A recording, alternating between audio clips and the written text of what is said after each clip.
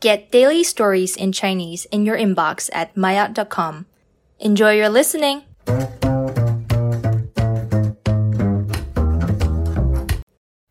Mandarin 高级，中国古代的高尔夫球。说起高尔夫球，大家的脑海中是不是马上能联想到明媚的阳光、柔软的草地，以及戴着球帽挥杆的球手？这种体育项目已经成为时尚和高雅社交的代名词。你知道吗？在中国宋代，有一种类似高尔夫球的运动就已经出现了。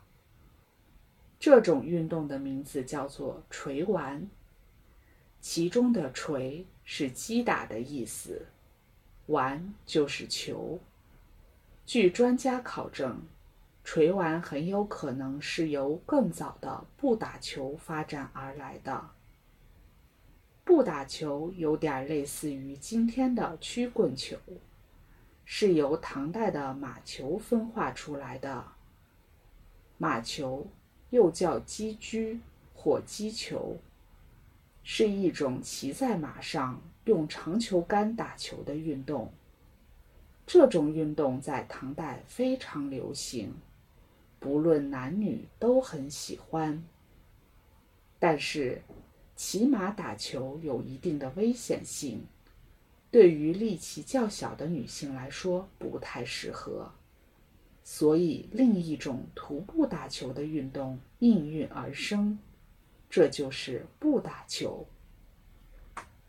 从骑马变成徒步，危险性大大降低了，但步打球这种运动还是需要人们挤来挤去、碰来碰去的，还是比较激烈。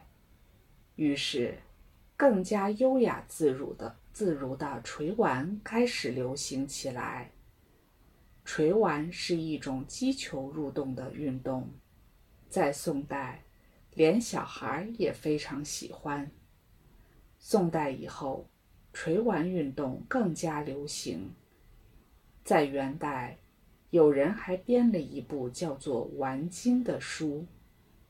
乍一听，你或许会以为《丸经》是讲怎么做丸子的菜谱。实际上，这是一本专门讲解锤丸的书。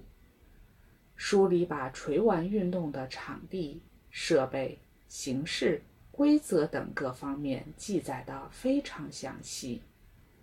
据书中记载，宋徽宗、金章宗都非常喜欢玩锤丸。山西省洪洞县广胜寺水神庙有一幅壁画《锤丸图》，正是元代流行锤丸运动的证明。在壁画里，两位身穿红袍的男子正在山顶的一块平地上打球，平地上有个类似高尔夫球洞的小球窝。